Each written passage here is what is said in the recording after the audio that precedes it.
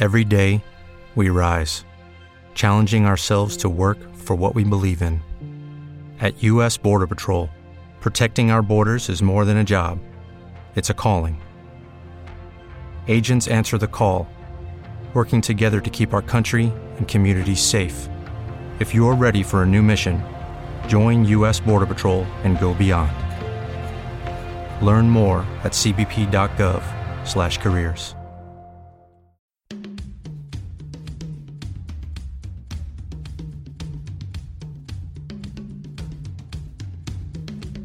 So how can we make this case? Well, one way we can do it is to point out to people that there's no essential difference between the embryos you once were and the adults you are today that would justify killing you at that earlier stage.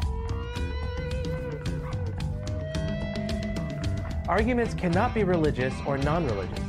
Arguments can either be valid or invalid, or sound or unsound. The substance view is the idea that from when you come into existence of fertilization until you die naturally, you are the same individual at every point in your life. So if it is wrong to kill you now, it was wrong to kill you then.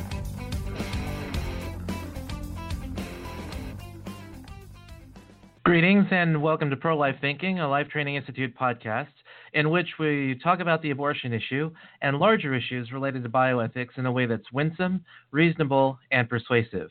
I'm your host, Clinton Wilcox, and today I'm joined by my co-host, Nathan Apodaca. How are you doing over there, Nathan?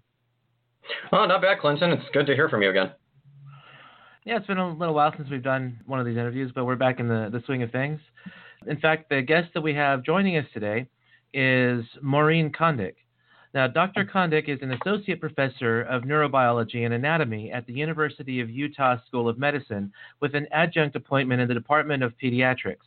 She received her undergraduate degree from the University of Chicago, her doctorate from the University of California at Berkeley, and postdoctoral training at the University of Minnesota. Since her appointment at the University of Utah in 1997, Dr. Kondik's primary research focus has been the development and regeneration of the nervous system. In 1999, she was awarded the Basil O'Connor Young Investigator Award for her studies of peripheral nervous system development. In 2002, she was named a McKnight Neuroscience of Brain Disorders Investigator in recognition of her research in the field of spinal cord repair and regeneration. Her current research involves the control of human stem cell potency and differentiation. In addition to her scientific research, Dr. Kondik teaches both graduate and medical students. Her teaching focuses primarily on embryonic development, and she has taught human embryology in the University of Utah School of Medicine's curriculum for 20 years. Dr. Kondik has a strong commitment to public education and science literacy. She has published and presented seminars nationally and internationally on science policy and bioethics. Maureen, welcome to the show. Hey, it's nice to be here. Yes, great to have you joining us. You know, Nathan and I have been familiar with your work for some time, and we thought you'd be great to come on and talk about some of these topics from more of a professional, knowledgeable, expert point of view, essentially. So we're glad to have you here. Glad to be here. Now we're recording the show live. If you have a question for Maureen, you can call in at 646-668-8597. Once again, that number is 646-668-8597. Today, what we thought we'd bring Maureen on to talk about is regarding the science of human development and fertilization. Seeing as though she works in that area, we thought this would be a good area to discuss, especially since just based on the email interactions that we had before coming on here when we were talking about where to go, you know, Maureen actually told me some things that were actually kind of news to me, and so I definitely want to hit on some of those as well. But the first question that I usually ask the guests who come onto this show, just to get to know you a little bit better, is how did you become pro-life? What were the events or things you learned or that kind of went into your taking a pro-life stance? You know, it's an interesting question, and it's not the first time I've been asked. You'd think I would have a better answer to it. But when I was very young, I was easily bored. And I remember when I was about 12 years old going to the library and discovering biographies. And being the rather nerdy child that I was at the time, I started at A and I started reading through the biographies. I thought they were great. They were like little stories, but they were about real life people. And when I got to C and I read the biography of Maria Curie, I was completely transfixed. It was a epiphany moment. I decided right then I had to be a scientist. And I tell this story because, I was going to win the Nobel Prize in physics and chemistry, which of course never happened. But I think it reflects very, very, very cleanly on kind of my inherent focus. I'm really a scientist at heart. The facts drive me. I want to understand how things work. And when you ask how I came to a position of respect for the embryo, I think the facts led me there. I think when you look objectively at the science of human embryology, there's no other conclusion than that a human embryo is a human individual, and there are only so many ways to view what rights are owed to a human individual, and my personal view is that they're owed the same rights as anyone else. Yeah. Now, were you already on your path to become a scientist when you became pro-life, or did that kind of happen before, or what was the kind of the timeline there? I don't think it's something I thought about very much until I had sufficient information to formulate an evidence-based opinion on. So, kind of the time course became a scientist and started thinking about it, and perhaps discovered that it was a position that I had never been antagonistic to, but I certainly couldn't have articulated before I learned enough embryology to articulate it. Do you find that your colleagues tend to lean more pro-life, more pro-choice, kind of a combination of the two, or how do they kind of lean on this issue? Oh, I think the vast majority of scientists are solidly utilitarian, and many of them quite aggressively atheistic and antagonistic.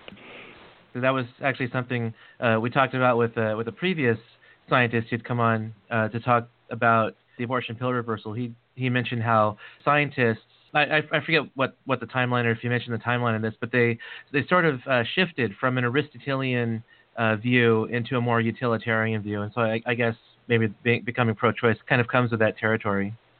Mm-hmm. I think it does, and I think a component of it that many people don't appreciate, perhaps as much as those of us working in the field do, is that scientists don't really think about these issues very much. I think a lot of their pro-choice stance and belief that the embryo is merely a clump of human cells on its way to becoming a human being, I think these are almost knee-jerk kind of articles of faith. The vast majority of scientists I've talked to, even fairly knowledgeable ones, are so busy, with the huge explosion of information in the modern times. It's impossible. It's just impossible to keep up on just the basic facts of your field. And so scientists become increasingly specialized, and as a consequence, they really don't have a lot of time for ethics and for things that they see as outside of the important questions of how do they get their next grant and write their next paper. Yeah, Clinton, I think you and I would both agree that it's the philosophers who actually end up spending too much time reasoning about these and come up with some bizarre conclusions. Yeah. Well, that could be true as well, because the philosophers are faced with the opposite problem. The mountain of information can be so incredibly intimidating that there's an overwhelming tendency to simplify, to make it simply a matter of, and often that is based on pretty outdated information, or information that omits really critical components of the question. And utilitarianism, I think, tends to find some popularity among philosophers too, just like it does among scientists. But interestingly, what I actually learned is that Judith Jarvis Thomson, who's probably one of the most famous philosophers in the abortion issue, who came up with that violinist thought experiment, she actually wrote a pretty persuasive essay critiquing and criticizing utilitarianism, which I thought was pretty interesting from a pro-choice philosopher. I'm going to go ahead and just kind of let Nathan lead the interview here. I do have some questions. If Nathan covers them, I'll just let him go, but I might chime in once in a while with a question. And then at about 3:30, we'll take a brief break because I do have a conference ad to play. But then for the most part, I'll let Nathan kind of carry the interview here. So go ahead, Nathan. Just first question, kind of going back to something you just said about where the science lies and just kind of what is heard on the street. Hasn't science refuted the notion that life begins at fertilization, or says that it begins sometime later in pregnancy? So your question is, has science refuted the idea that life begins at conception, or does science deny that life begins at conception? Do scientists deny that? Why don't you restate it? Make it a little more clear for me. I got kind of confused by your question. Probably more the latter. Does science confirm when human life begins, and can we know the answer to that? Because that's something that you hear about day in and day out, not so much at the academic level, but more at the street level. Right. I think it's very common for people to assert that nobody knows, and that science can't resolve this question because ultimately it's not a question of science, it's a question of values. When do we as a society or as individuals choose to look at the embryo and say, it's human for me?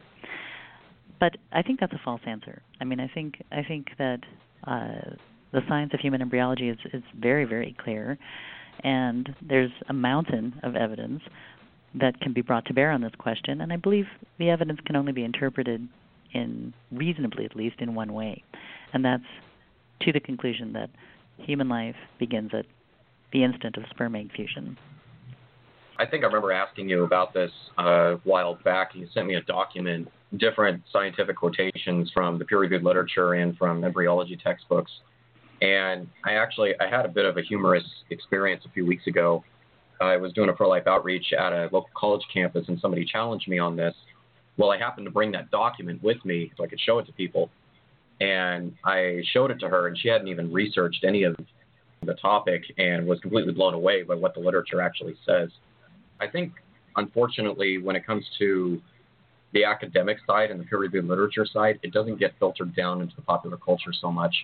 I mean, we've had the videos that have gone around by the infamous Bill Nye the Science Guy claiming that human life does not begin at fertilization. And I remember we talked about that also. I think that part of the difficulty is there's often a difference between what the evidence says and what scientists will say. So I compiled that list of quotations from the literature, and I've always found it quite interesting that if you go to the experts, if you go to the people whose careers are invested in doing research on human embryos, so presumably the people who should know the most about it, those are people who also have a very serious conflict of interest. And they're keenly aware of the fact that this is a very politicized question. And so they're often extremely careful to say, well, no one really knows. Well, there's a lot of debate. Well, if we go back, Aristotle said this, and then, of course, Thomas Aquinas said this, and, of course, we can find people who believed there were little humans living in sperm, and, and so there have been a variety of opinions across history, and no one really knows. So they'll say that. Interestingly, if you go outside of that very small slice of people who have this inherent conflict of interest and who are very aware of the politics, you find the quotations that I provided. People are it's very clear to people when life begins. It's very clear to scientists when life begins, because the ones who are willing to say it are people who don't have anything invested in not saying it. Yeah, and the interesting thing is, they'll never say that kind of thing about evolution. Like, some people believe the Earth is 6,000 years old. Some people believe, but no one really knows how old the Earth is. They just don't say that because there is a scientific answer. And then even if certain religious traditions disagree, the scientists, will still stick with what they believe is the scientific answer. And yet when it comes to the scientific answer on when human life begins, suddenly, it's all up in the air. Science has been wrong before, all of these kinds of things. Yeah, I think it's that in part. As I said, driven by the politics and by the inherent conflict of interest for people who don't want to raise controversy about the research that they do. But I think it's also a very difficult question to think about. I mean, I think the question of when life begins really turns on two underlying important questions. One, if a new human life forms from the fusion of sperm and egg, no reasonable person believes that sperm or eggs by themselves are human beings. They're cells. They're human cells which are specialized for reproduction. So those two cells get together, and at some point a new cell is formed. And that's one scientific question. When in the interactions of sperm and egg do we get a cell that's a distinct new cell? So many people are confused about this. Even scientists will talk about, quote-unquote, a fertilized egg, as if an egg that's fertilized is just a modified gamete. And It's a natural mistake to make because sperm are very tiny compared to eggs, and eggs are very large. And so, an egg doesn't look to have changed very much once it's fused to a sperm. But it's a mistake that reflects kind of a sloppy thinking about the underlying concept of when you get a new cell. So that's the first question, and we can return to that one if you're interested. How do we know that? The second question is when, since that cell that results from the fusion of sperm and egg goes on and starts behaving in a whole bunch of odd ways and doing all sorts of things, at some point we know a baby is going to come out of it. But when does that happen? It's a very continuous process. And so when in this process of all the events that happen after fusion of sperm and egg, can you point to that thing and say, well, now it's a human being? And that's a separate kind of question. So the first is, when do we get a new cell? The second one is, when is that cell or the product of that cell actually a human being? And I think those two questions are not the kinds of questions scientists typically ask. They're very interested in, what is it made out of? What can I do with it? How can I mess with it? How can I understand the processes that are happening? But the question of when is it a new cell and when is it not, and when is that cell a human being and when is it not, I think those are rather abstract for the kinds of things that scientists typically concern themselves with. And then you also mentioned about when in the process of fertilization, and Clinton asked this, we were talking about this via email with each other, when in the process of fertilization it's considered essentially a zygote or a new type of cell? Mm-hmm. So that's the first question. When do we form a new cell type?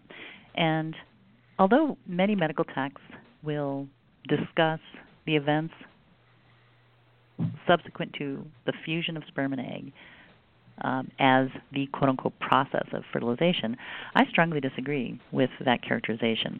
I think it comes about quite naturally from the fact that sperm and egg are very, very specialized cells. And particularly sperm, the DNA within a sperm has been modified to protect it during its rather rough and tumble traveling down the female reproductive tract to do its business. So we don't want to damage that DNA. We want to protect it. And because of that, we package the DNA inside of sperm very, very tightly in a conformation that cannot be used by the cell for driving development. So once sperm and egg have fused, we have to undo that process. And so a lot of unique events happen during the first 24 hours after sperm and egg have fused that are largely designed to reconfigure the nuclei, both of the egg and the sperm, so that they're capable of supporting development, and dealing with the fact that the nuclear material is in two different compartments, one coming from the sperm and one coming from the egg. These events only happen once in your whole life. And because of that, because they're unique events, people have tended to see them all as part of this so-called process of fertilization. So when you read embryology textbooks and they say, well, fertilization takes 24 hours to complete, what they're talking about is sperm and egg get together, their surfaces bind to each other, and those two surfaces, the outer membranes of the cells, will fuse in a very rapid event that takes less than a quarter of a second to complete. That's fusion. And then after that, you have a single cell. It's a new cell because it has a new material composition, so it has molecules inside of it that weren't present in either sperm or egg. And it enters into a new pattern of behavior. And those two criteria are the criteria for when we have a new cell. We use those throughout the scientific enterprise. Everybody agrees to them. There's no controversy about it. And based on those criteria, you get a new cell at the instant of sperm and egg fusion. And all the events that happen after that are simply events that that cell is undertaking. So there is no process of fertilization. There are some unique events that happen in the first 24 hours of life. But in that instant of the fusion of the outer membranes of the two cells, we have a single cell that functions as a unified whole. It isn't in the process of becoming a cell. It is a cell right then. Really appreciate you clarifying that, actually, because I've read, I believe it was Patrick Lee in his book, Abortion and Unborn Human Life. He talks about this whole process, and I think Frank Beckwith touches on it also, that it's the fusion is essentially when a new entity is involved.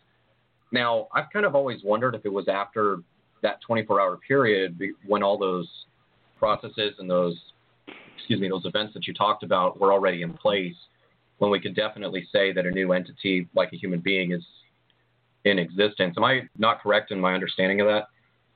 I think you're not correct. I mean, I think scientists routinely have to decide when a new cell type comes about. Either in the laboratory we've messed with the cell in some form, or in an embryo during the process of development. So there are clear criteria for when you have a new cell type, scientific criteria, and those criteria are when there's a change in what the cell's made out of, or when there's a change in the behavior of the cell. And those two things often come together, because when you alter the molecules that comprise a cell, you give it a new repertoire of behavior quite frequently. So based on those two criteria, in that instant of sperm-egg fusion, that event that takes less than a quarter of a second to complete, you instantly create a new cell that has a new molecular composition. So all of the protein and lipid that used to be present on the surface of the sperm are now incorporated into the surface of this new cell. The cell used to have a genome derived only from sperm or only from egg, and now it has a genome that consists of material from both sperm and egg. So based on a change in material composition, there's no question that we have a new cell arising from the fusion of sperm and egg. This is a very fast process at the very beginning. If you look at how the cell behaves, you also see a very radical shift in the behavior of the cell. So the whole business of an egg cell is to find a sperm and fuse to it. And yet within seconds, literally seconds of the fusion of the membranes of sperm and egg, this new cell, the zygote, the one-celled embryo, will initiate a molecular cascade that over the next 30 minutes will result in the destruction of all the binding sites that remain for sperm on the surface. So, if the whole raison d'etre of being an egg is to find a sperm and fuse to it, this new cell clearly, instantly, within seconds, enters into a radically different kind of cellular behavior to antagonize the very purpose of being an egg. And this radical shift in behavior is entering into a new cellular trajectory, into a new pattern that isn't consistent with this thing remaining an egg cell. And in fact, it's not consistent with remaining a cell that's on its way to becoming anything other than an embryo. Because the only reason we want to block binding of additional sperm is because it's lethal to embryonic development to have, in most cases, to have more than 2 copies of DNA, one from mom, one from dad. So this thing is acting like an embryo from the very beginning, from the instant of sperm-egg fusion. And everything it does during this first 24 hours is, again, pointed towards the maturation of this individual to a mature human state, not towards anything else. So then you would say then that basically there is what we would call an instant of fertilization where the sperm and the egg fuse together, and at that point, that's when the new human embryo comes into existence? Am I understanding correctly?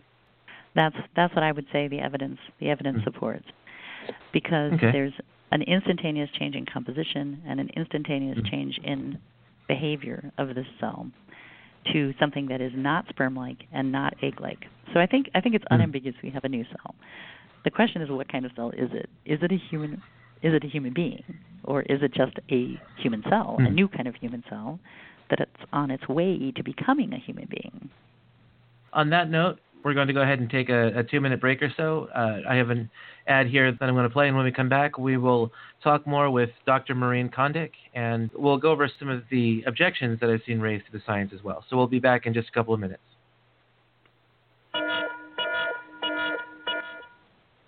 They are a small grassroots team of apologetic speakers, each of whom has their own small grassroots ministry. Then one day they had an idea. It started almost as a joke, but quickly ballooned into a full-fledged ministry plan. Gathered together as bloggers, podcasters, vloggers, and writers, each with their own small voice, but drowned out and passed over by the grandeur of celebrity apologists.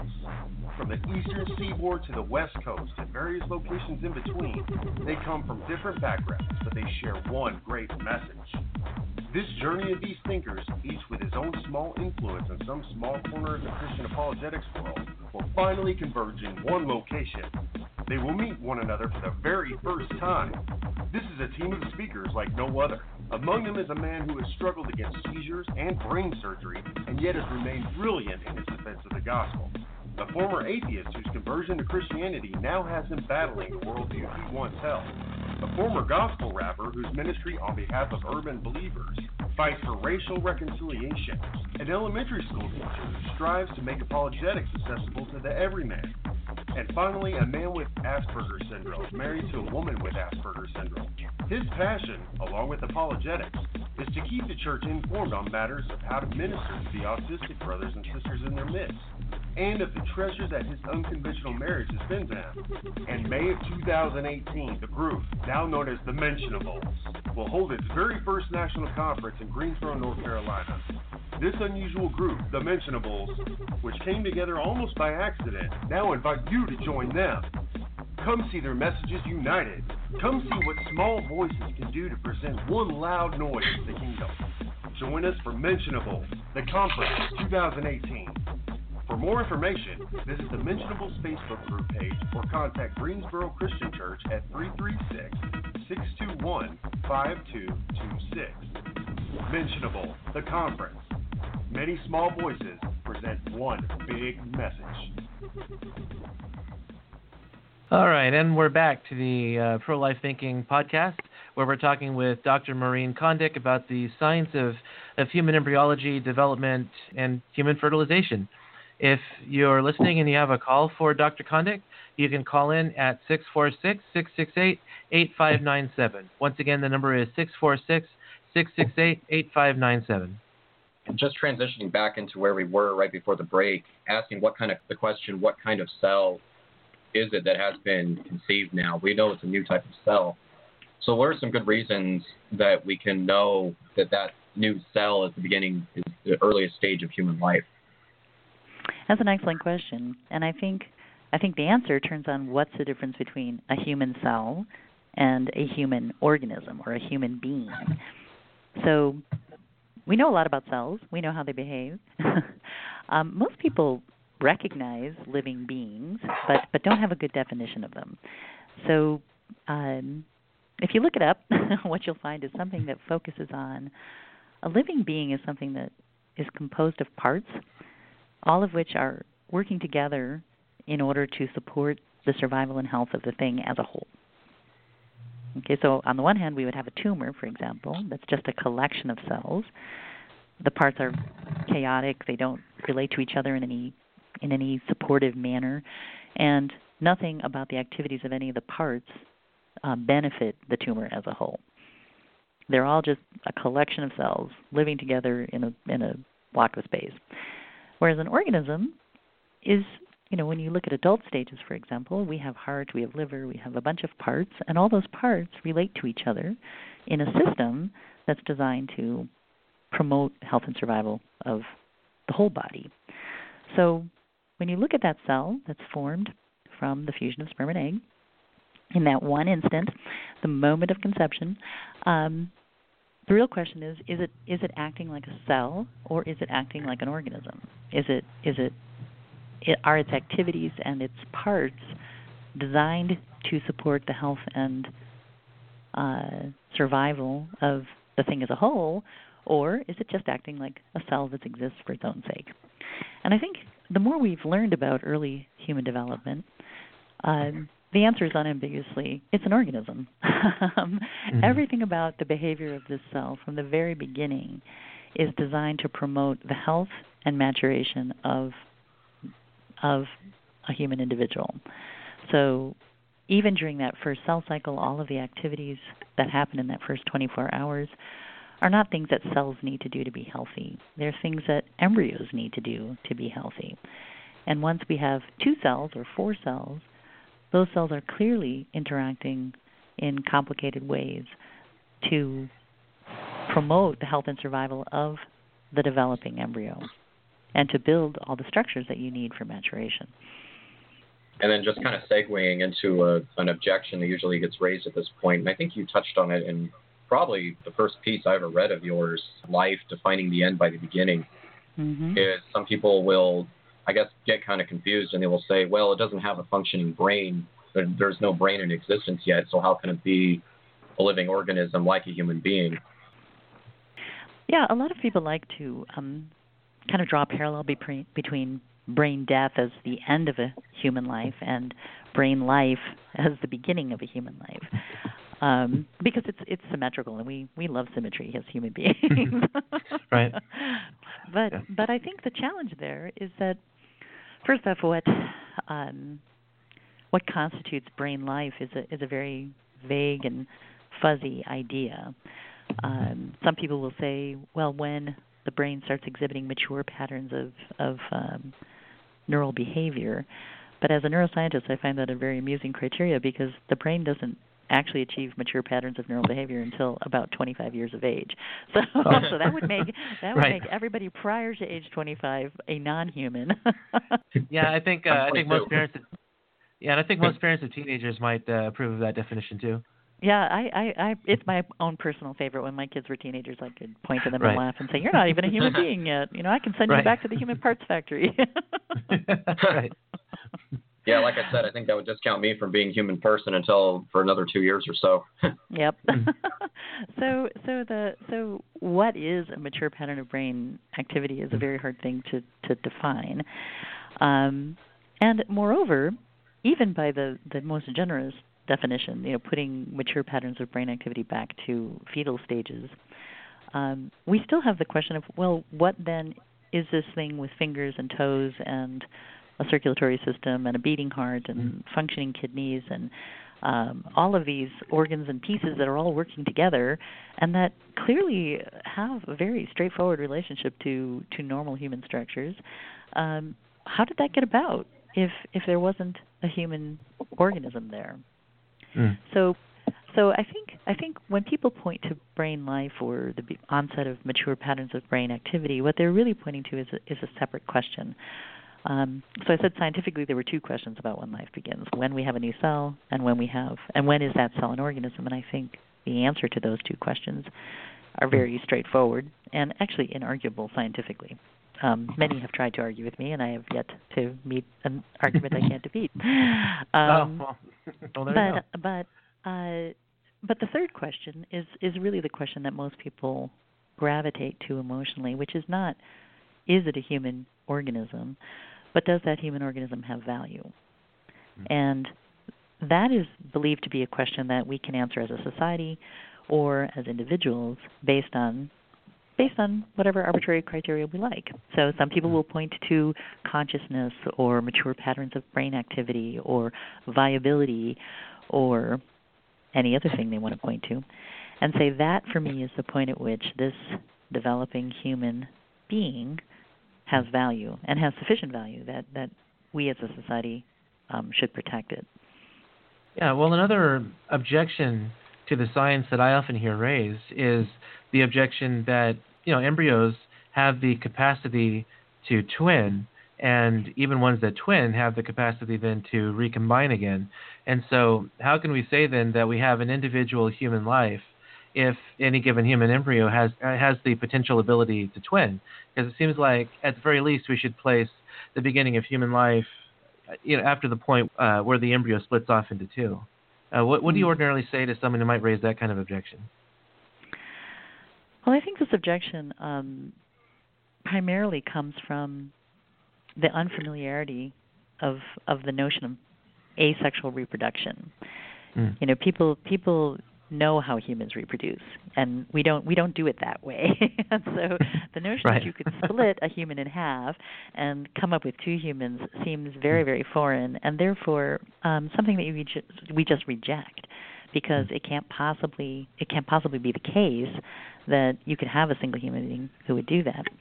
Now, from my perspective as a scientist, it's actually much less disturbing because we do this all the time. I mean, there are plenty of organisms that can be split in half and turned into two organisms. And the capability for doing this is just something that exists so early in human life that it's unfamiliar. But it isn't unnatural. I mean, we are the kind of we are the kind of creatures that can reproduce by splitting in half for the first 14 days of life. So the real underlying question is much more of a philosophical question. So how could we have one being or one soul in an embryo if it can subsequently become two individuals? I mean, I think ultimately that is the question, and that's a question that has a different kind of answer rather than a scientific answer. I mean, scientists would say yes, it can happen, but a philosopher would have a different answer to that. Yeah, I mean, would you like to take a stab at giving the philosophical response? Or I'd love to hear your thoughts if sure. If you put thought to that. Okay, yeah. I think philosophically the difference stems on the different meanings of the word potential. So potential is a word that gets thrown around a lot in the embryo debate, and yet potential has more than one sense, more than one meaning, and really clearly parsing out what the potential to become two humans means is the important philosophical part here. So Aristotle defines or analyzes potentiality along two different axes. So active and passive. So if you have the active potential to do something, it means internal to yourself without anything added. You can do that thing. So I have the active potential for speech, even when I'm silent. So when I'm not speaking, I can still speak, and I don't need anything else to help me do that. Passive potential, on the other hand, is the ability to be made into something by the action of somebody else. So a tree has the passive potential to become a chair if a carpenter acts on it. It can't become a chair all on its own. So active and passive, and then proximate and remote. So proximate potential is something that you have the capability of doing right now. So, for example, I have the active proximate potency to speech because I know how to speak, and even when I'm silent and not speaking, I can do it on my own. Whereas when I was a little girl, a toddler or a baby, before I learned how to speak, I had the remote potency to speech. So I had all the structures in my brain and in my larynx and everything else that would enable me to speak, but I couldn't speak yet because I didn't have language. I had to learn language, and then my remote potency became a proximate one. Similarly, a tree that's a sapling, only a very young tree, has the remote passive potency to become a chair if somebody acts on it that way, but it can't become one now. So when you think about the potency of the embryo, it's important to understand that prior to splitting, you have a unified, developing single individual.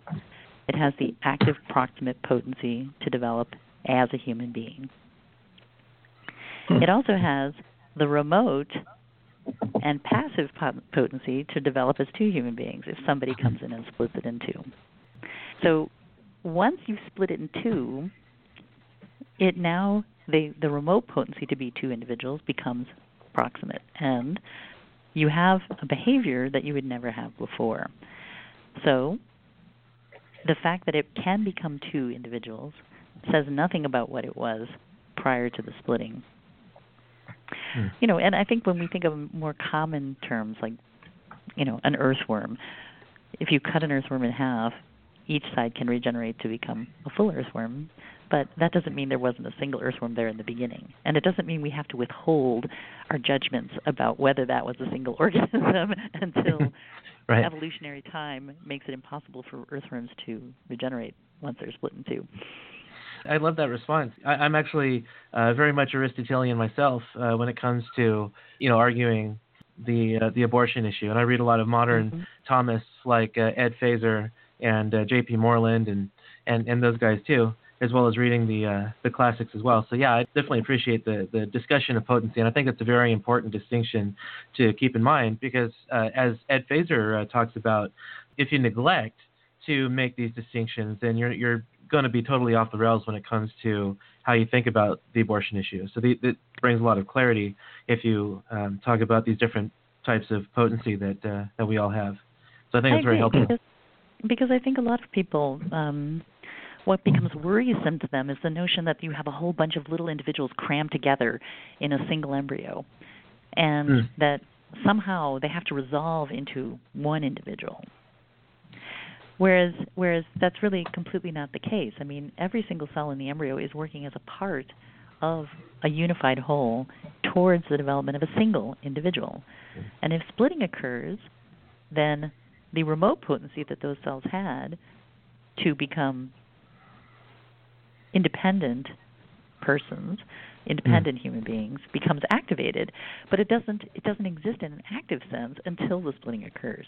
So there's no fighting of the souls, duking it out, trying to decide who gets to be the one who survives prior to twinning. Right. Something else that I wanted to ask about is also the miscarriage objection, and you and I talked about this via email about the miscarriage rate and what may be the cause of that. And I think I remember reading somewhere there is the theory that most of the miscarriages are of entities where fertilization did not take place properly. Mm-hmm.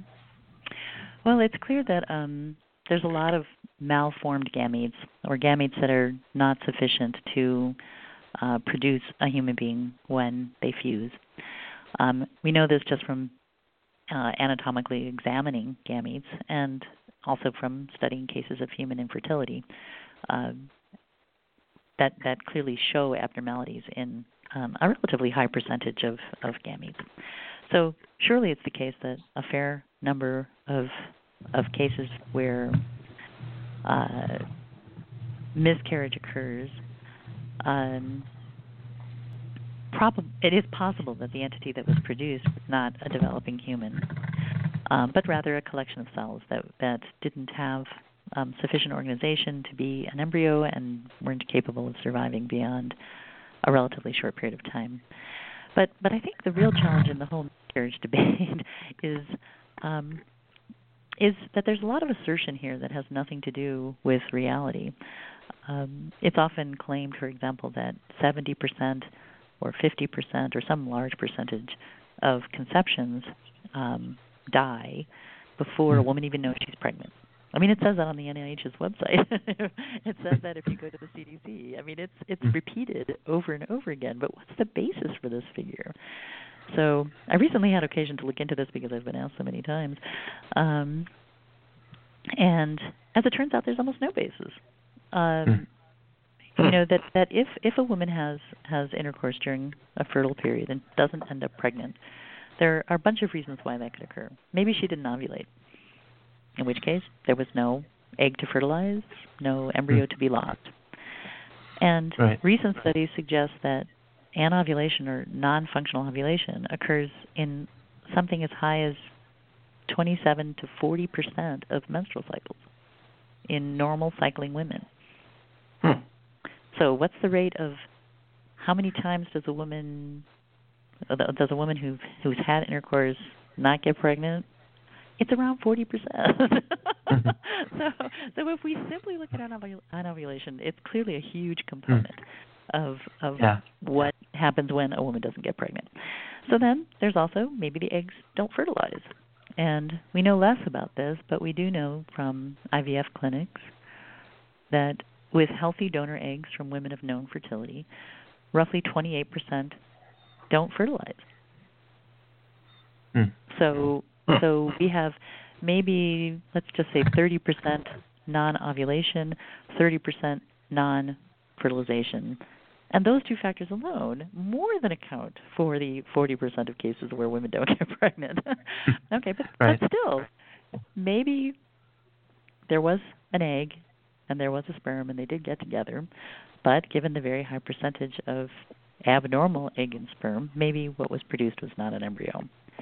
And this becomes more of a philosophical discussion. I mean, a lot of people want to say any product of sperm and egg getting together is clearly an embryo. But I think,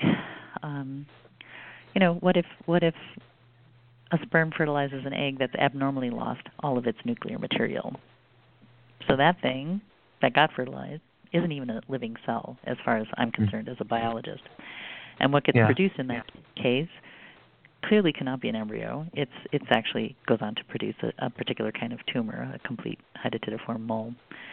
So certainly there are cases where something that came out of the testes and something that came out of the ovaries, and that looked kind of like a sperm and an egg got together, but did not produce an embryo. And we don't know what percentage that is. But again, from IVF data, that could also be as high as 30%. So we're up to like 90% of potential explanations for why a woman doesn't end up pregnant. And yet, in 40 to 60% of the cases, she does.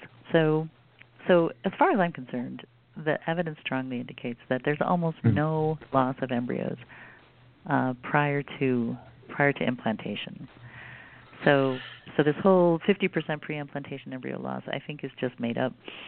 Then what happens with miscarriage after that point? That also becomes a question. I think certainly after the point where there's what they call a clinical pregnancy, so a detection of heartbeat or of the amniotic sac, clearly that is something that has undergone some degree of development, and I think has to be considered an embryo. So that's a real embryo loss. But that's 7 to 10% of all pregnancies. What happens when we detect a pregnancy just by the normal chemical pregnancy test for human chorionic gonadotropin, the sort of the dipstick test that everybody can buy in the grocery store? That's a little more ambiguous because lots of things that aren't embryos can make that chemical. So I think some percentage of those are likely to be real embryos that are lost, and some percentage are likely to be non-embryos, but we don't really know what the distinction is. How much of each. So, but even so, that's somewhere between 13% of all pregnancies, somewhere around that range. So I think actual early miscarriages are probably a pretty rare event. So when I talk about how scientists are in agreement on the biology of human development, I'm usually pretty careful to say that embryologists are in consistent agreement without major controversy that human life begins with fertilization. And that's because I occasionally encounter a biologist like P.Z. Myers or some biologists who might come along and say, well, no one knows when life begins. And that's an actual scientist saying that. And what I've usually found is the case is that they actually do agree with us on the science. They're just equivocating on the term life, because what they mean by life is valuable life, not biological life, when biological life begins. And so sometimes when I make the claim that embryologists are in consistent agreement on this question, often they'll come with a quote from some developmental biologist or something saying that, no one knows when an individual life begins because human life began thousands of years ago. So we can't say that an individual human life begins with fertilization. It seems here again that this kind of thing might be going on, or I don't know if they legitimately think that means that we can't tell when a human life begins. But how would you respond to someone who makes that kind of an argument? You mean after I stop laughing? Well, right, yeah, exactly. Okay. So I think laughter is probably appropriate too. So after I stop laughing, I would try with as little condescension as I could muster to point out to the person that there's a difference between evolution and the life of an individual, and that this is a well-established scientific concept. Nobody imagines that I'm a new life phase of my mother or my grandmother or my great-grandmother. Clearly, I'm a unique individual with unique genetic composition, with a unique biological composition, molecular composition beyond my genetics, and there's absolutely no question that those are two different questions. When did life originate? When did the human species originate is an evolutionary biology question, open to a lot of speculation and a number of valid answers. But when did I begin as an individual incidence of that species, I think is absolutely unambiguous. So they're just trying to conflate things, or they haven't thought about it very clearly. When I first heard P.Z. Myers say that, I'm sitting here listening to it as a college undergrad in criminal justice, and I'm sitting there thinking, I'm going, how could you say something so dumb? I mean... Right, and actually, I've actually written articles responding to the claims that P.Z. Myers has written. So, well, I'm sure you have a better answer than I do then, but I think it seems that this is just conflation of two different things in order to intimidate people and try to make it less clear than it really is. Yeah, well, no, I mean, I'm glad to get your thoughts on that, too, because, I study a lot of philosophy, and I consider myself pretty well educated philosophically, but it's really great to have these responses and get the perspective of an academic scientist. So, I'm happy to to consider your views as well. And if I might incorporate some of your views into my responses in the future. So. But the value question really brings us back to what we discussed before, which is that, the scientific questions of when do we get a new cell type, when is that cell type an organism distinct from merely a human cell, I think those questions are really quite incontrovertibly proven by the existing body of data. But the values question, the question of when does an individual human life have value of sufficient to merit legal protection and moral status. I think those are questions that people have a lot of different answers to, and yet, I think ultimately this is where, if we could just do away with the red herring question of when life begins and the fact that no one knows, and really focus on the values question, I think we get a lot more traction because there are only so many ways to answer that question of value, and most of them people find quite repugnant because they defy our sense of justice and of equality and of basic liberty, freedom, fairness, all of the things that people hold very dearly to. The notion that we could find a characteristic in an individual, for example, brain activity, and say, well, below a certain bar, you're not a human, and above a certain bar, you are, in spite of the fact that you're clearly a human organism, and you're clearly undergoing development, and if we just left you alone, you would make it up to that bar eventually. Yeah. As soon as you put it to people that way, and you say, all right, well, if that's the case, what happens to the people who are born who never met the bar? How do we look at them? Are they food? Are they sex toys? Are they research animals? What about people who were above the bar but fell below it as a consequence of injury or disease? Do they get grandfathered in because they were humans once? And if so, how can we possibly justify that if we're excluding people who never attained the bar? And then what about the end of life? We're all facing, in all likelihood, a gradual decline in our mental capabilities. What happens if you're above the bar initially, but you fall below it as you age? Do you revert to one of those unpleasant categories of sex toy, food, or research subject? Really? I think people, when you put it to them this way, that if we are not assigning value to people based on some intrinsic aspect of what they are, then it becomes completely arbitrary, not just for embryos, but for all of us. Yeah, actually, just before we wrapped up, I wanted to make sure we at least gave you a plug for your forthcoming book, Dr. Kondik. Been very excited for this one, actually, reading through some of the materials you sent me from it. And I have to say, I think it's probably one of my favorite academic-level pro-life defenses. You could just talk to us about it a little bit, what you're going to be covering and what it's called and your basis for writing it. Well, this is a very interesting collaboration that came about from many, many years of my brother, who's a doctor in philosophy, and myself fighting over terminology. We couldn't communicate because every way that we tried to talk to each other, we had such a different vocabulary, and yet we were both convinced that we were looking at the same world, and therefore there had to be a common language. So after many, many years of an ongoing discussion, we kind of came up with a Rosetta Stone that enabled us to talk to each other, and eventually decided, it would be good for us to try to work together to talk to both sides, the scientific side and the philosophical side, about the embryo, and build some arguments or some counter arguments to the common objections that the embryo can't be a human because, both from the perspective of philosophy and also from the perspective of science. And so that's what we're attempting to do. I think it's a very unique combination because, most people don't have a few decades and a lot of motivation because it's your sibling to work through building the common terminology that's necessary. So I think it's a fabulous book. I'm really proud of it, and I think it should be an interesting read to anyone who wants to see the question from both of those perspectives. Yeah, it sounds great. I'm looking forward to having it come out and getting my hands on the copy. Sounds like an interesting read. Well, thank you. Yeah. So it's Human Embryo, Human Being, a scientific and philosophic inquiry or investigation, I think. Okay. By Samuel Kondik and Maureen Kondik.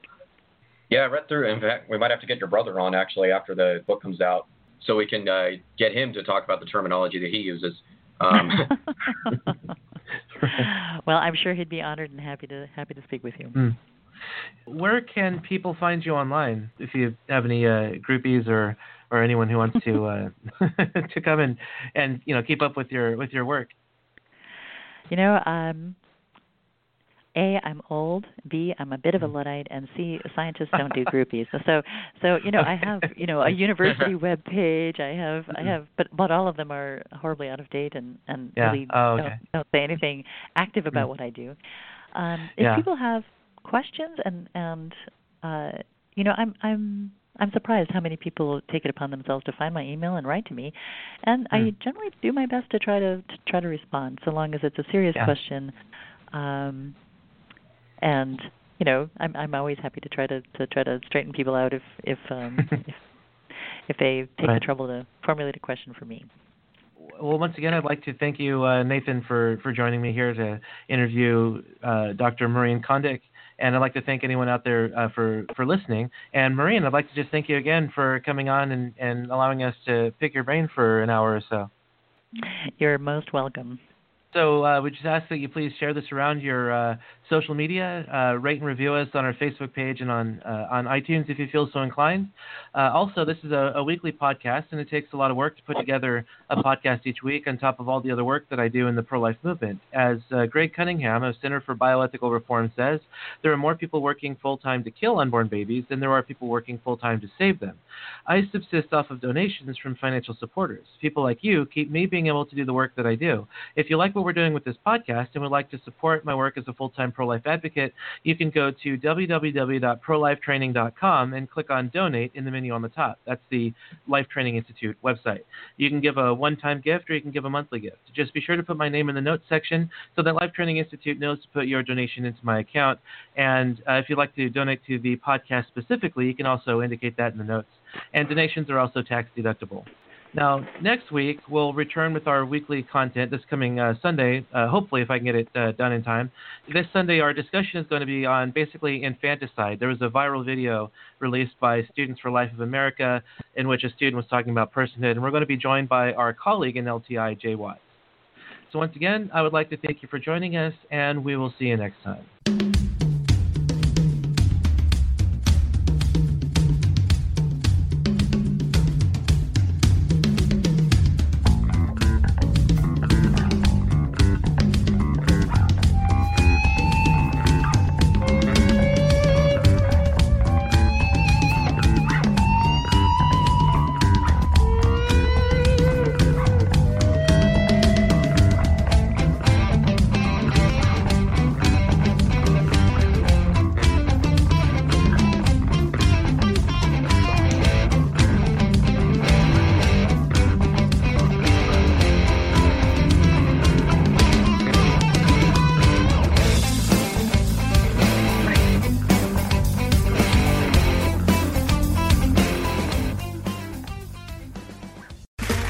Okay, round two. Name something that's not boring. A laundry? Ooh, a book club. Computer solitaire, huh? Ah, oh, sorry, we were looking for Chumba Casino. That's right, ChumbaCasino.com has over 100 casino-style games. Join today and play for free for your chance to redeem some serious prizes. ChumbaCasino.com. No purchase necessary. Void where prohibited by law. 18+. Terms and conditions apply. See website for details. With the Lucky Land Slots, you can get lucky just about anywhere. This is your captain speaking. We've got clear runway and the weather's fine, but we're just going to circle up here a while and get lucky. No, nothing like that. It's just these cash prizes add up quick. So I suggest you sit back, keep your tray table upright, and start getting lucky. Play for free at LuckyLandSlots.com. Are you feeling lucky? No purchase necessary. Void where prohibited by law. 18+ terms and conditions apply. See website for details.